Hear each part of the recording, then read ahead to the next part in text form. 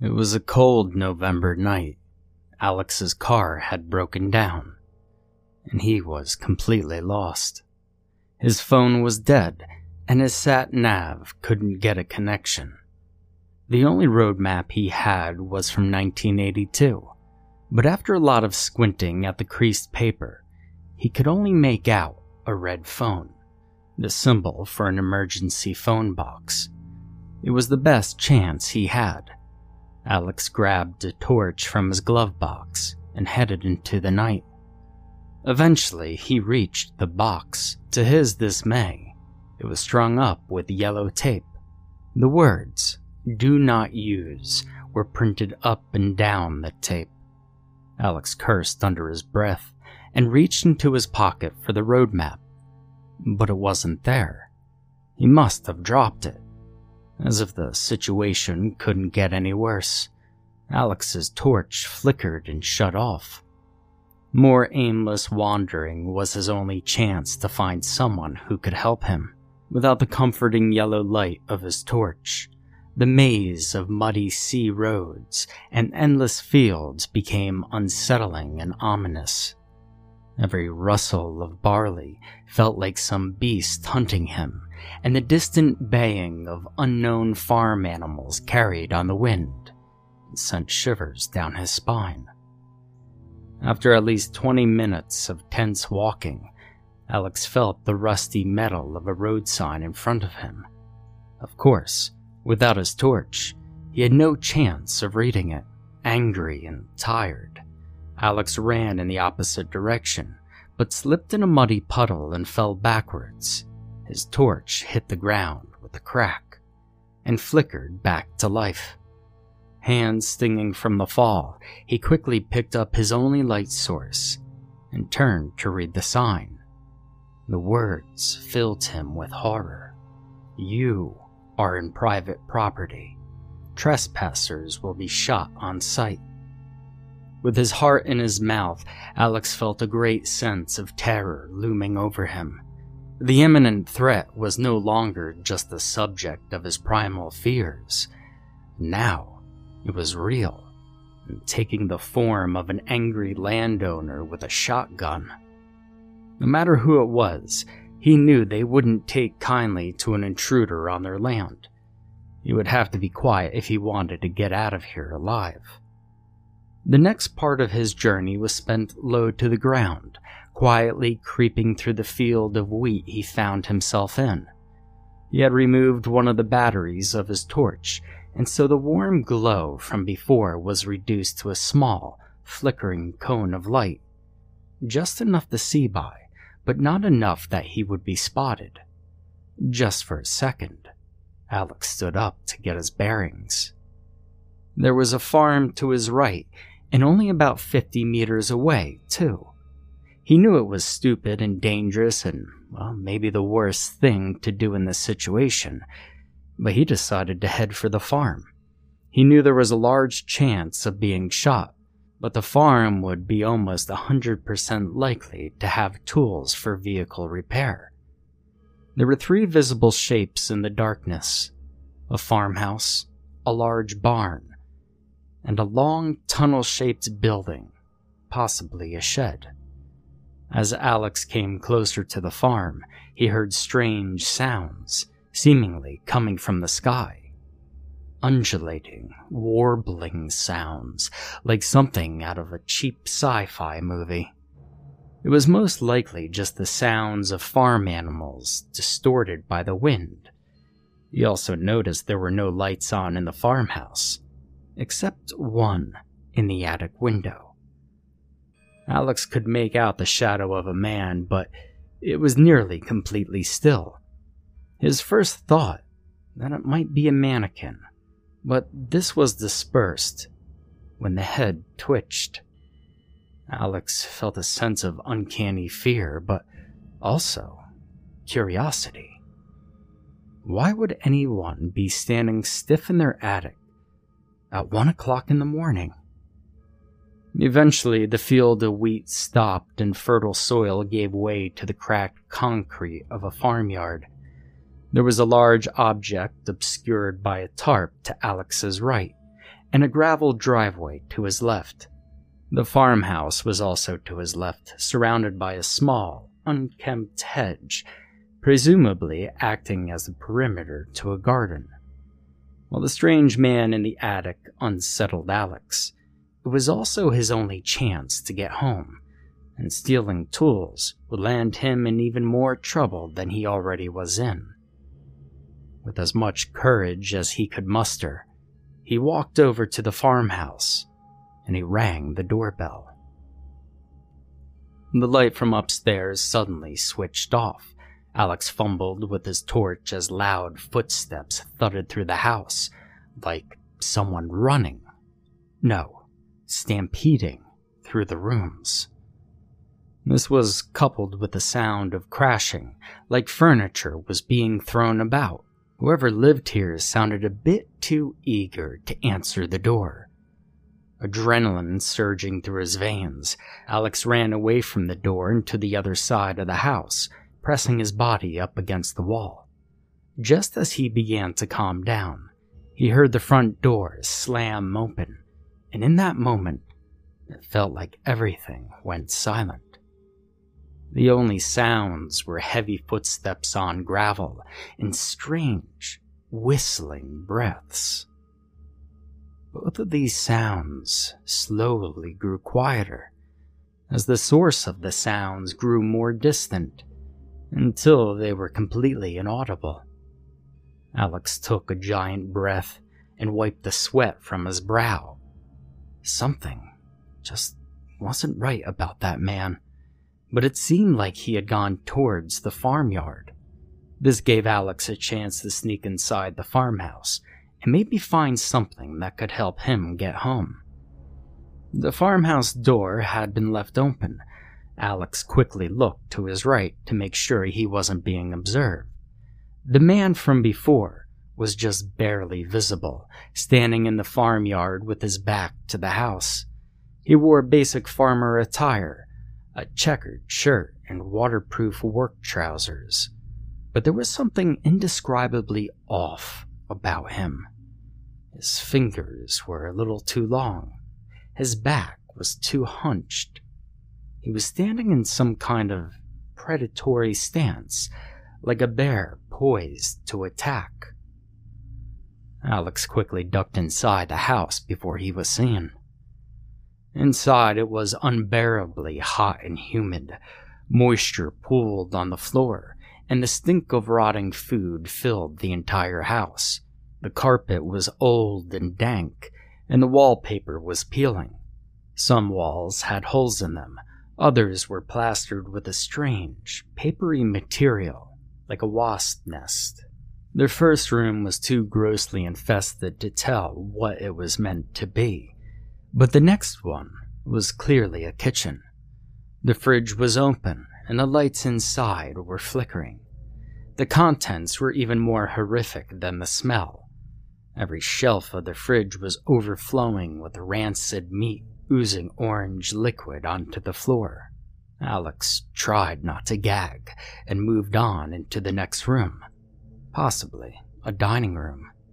The carpet was wet with some unknown fluid, and the walls were plastered with decaying wallpaper and more of that strange paper substance. There was a small TV in the corner. The screen was cracked, revealing smoking, crackling wires, but the speakers were still intact and blasting white noise.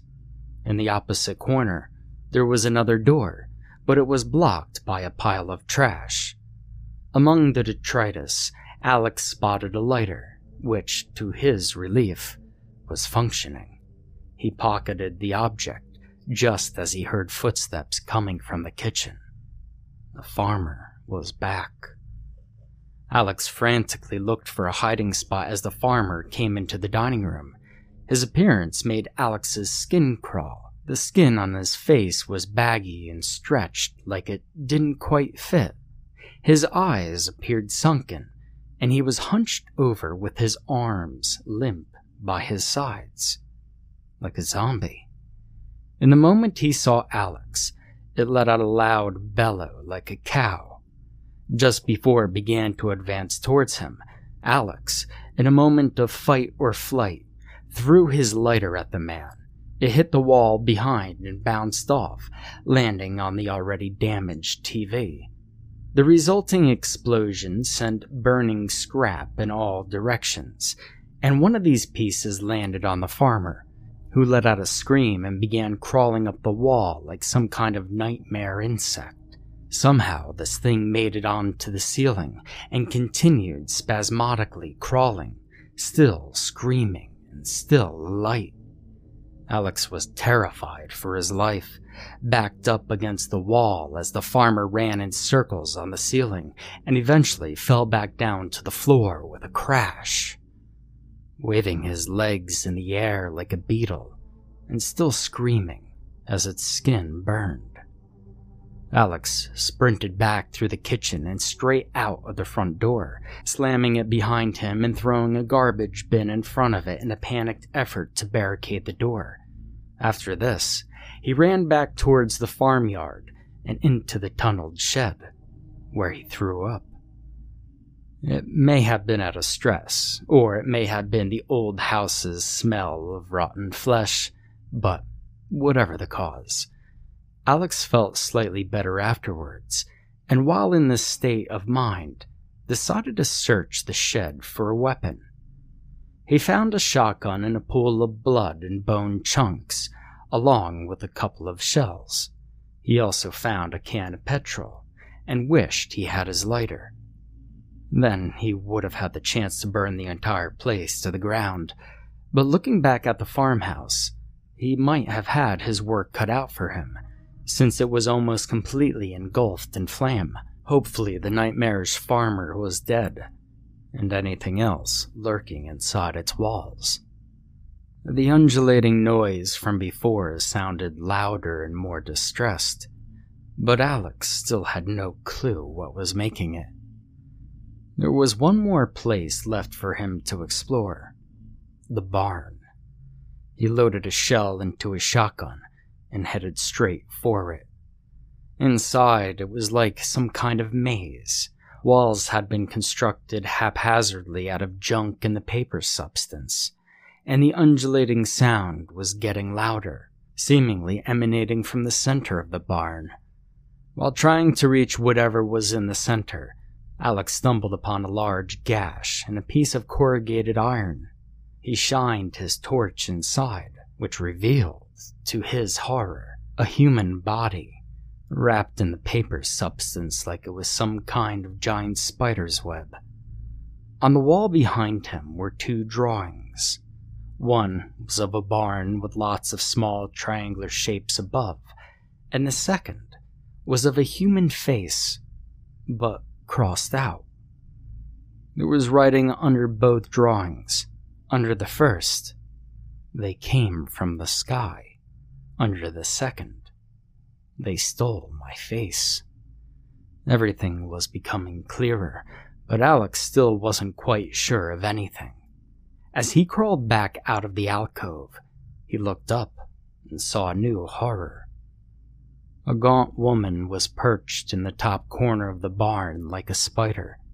She wasn't moving, just crouched there, watching him.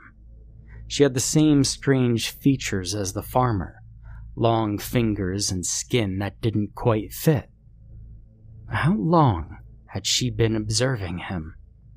Alex raised his shotgun, and just as he was about to fire, she started crawling down the barn wall with the same uncanny speed as the farmer. Clearly, they were the same breed, but Alex didn't care about what they were. He just wanted to stay alive. His first shot missed, but his second one hit her right in the face. Her twitching body fell from the wall and landed on a cultivator, the rusty spikes acting like a bed of nails.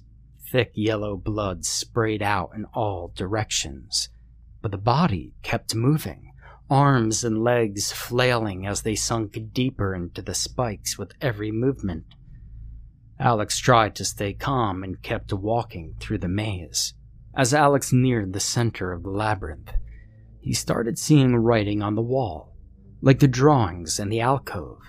Such phrases as, "It ate my son, and I want my face back," were smeared in blood along the wall.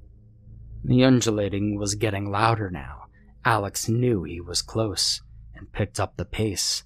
And suddenly, he tripped on something and fell to the ground. He picked himself up and scanned the ground with his torch for what had made him fall, when he saw a metal handle sticking out of the barn floor. After a lot of pulling, Alex managed to open a hatch and climbed down into a crawl space beneath the barn. Somebody had made a hideout there. There were a few bottles of murky water and a Bunsen burner in the corner.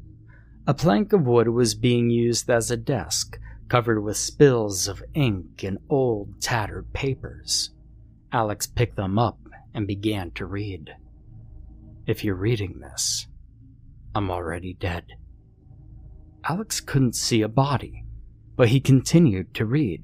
The paper soon devolved into mad ramblings about alien life and shape-shifting genetic memory and biological DNA thieves.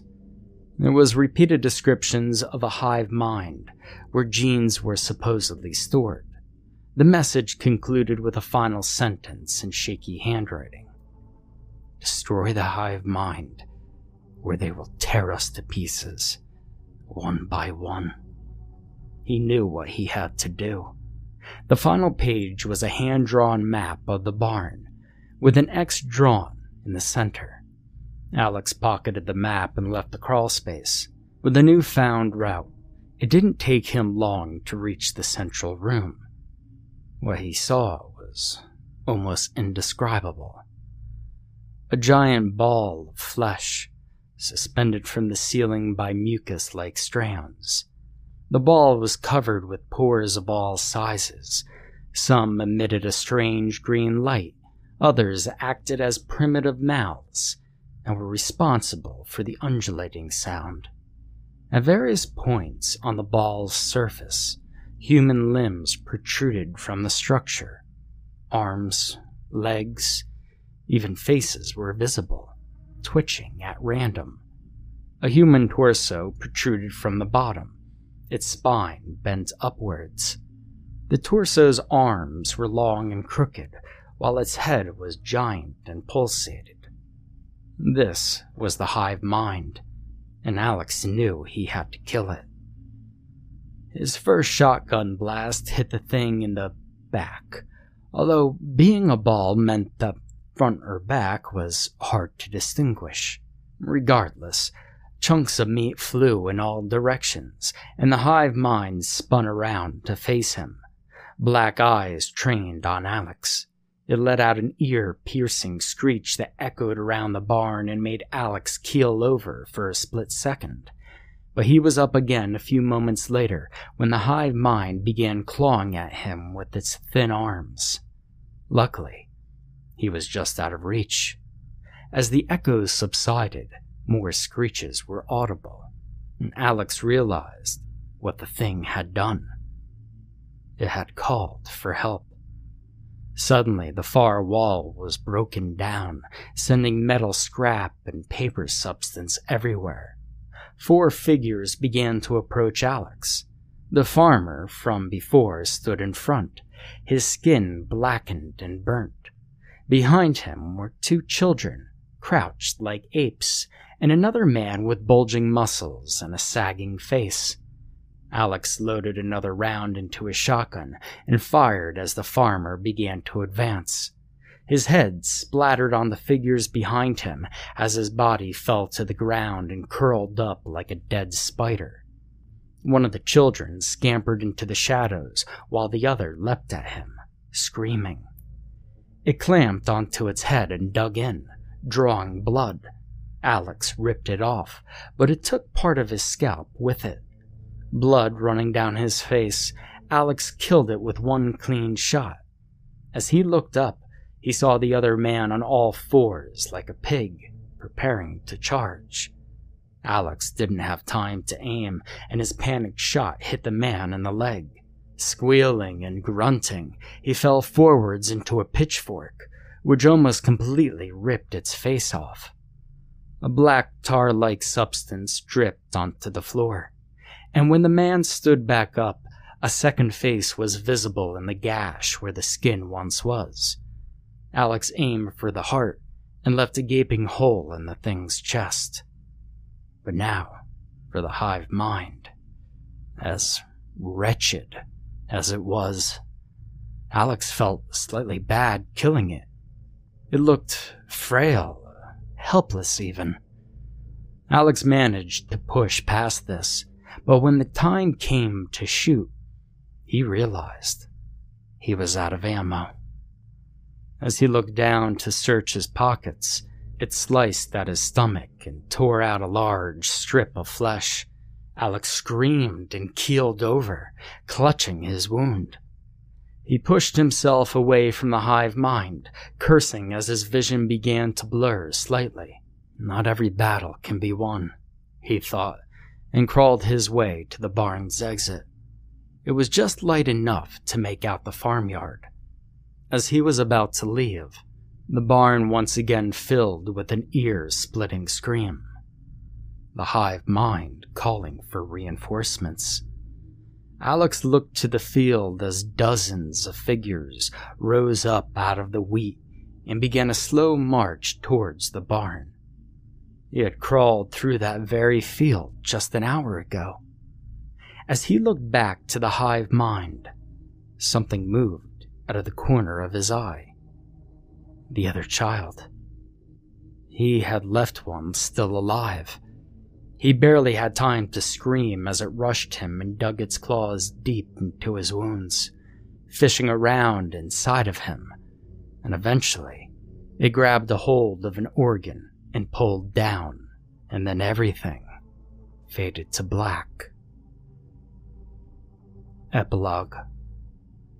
The two policemen stood by the abandoned car, taking pictures of the scene. A road map lay on the ground. Snap. Muddy footprints leading into private property. Snap. One of the men looked toward the abandoned Windshaw farm, and then down the road where the car had come from.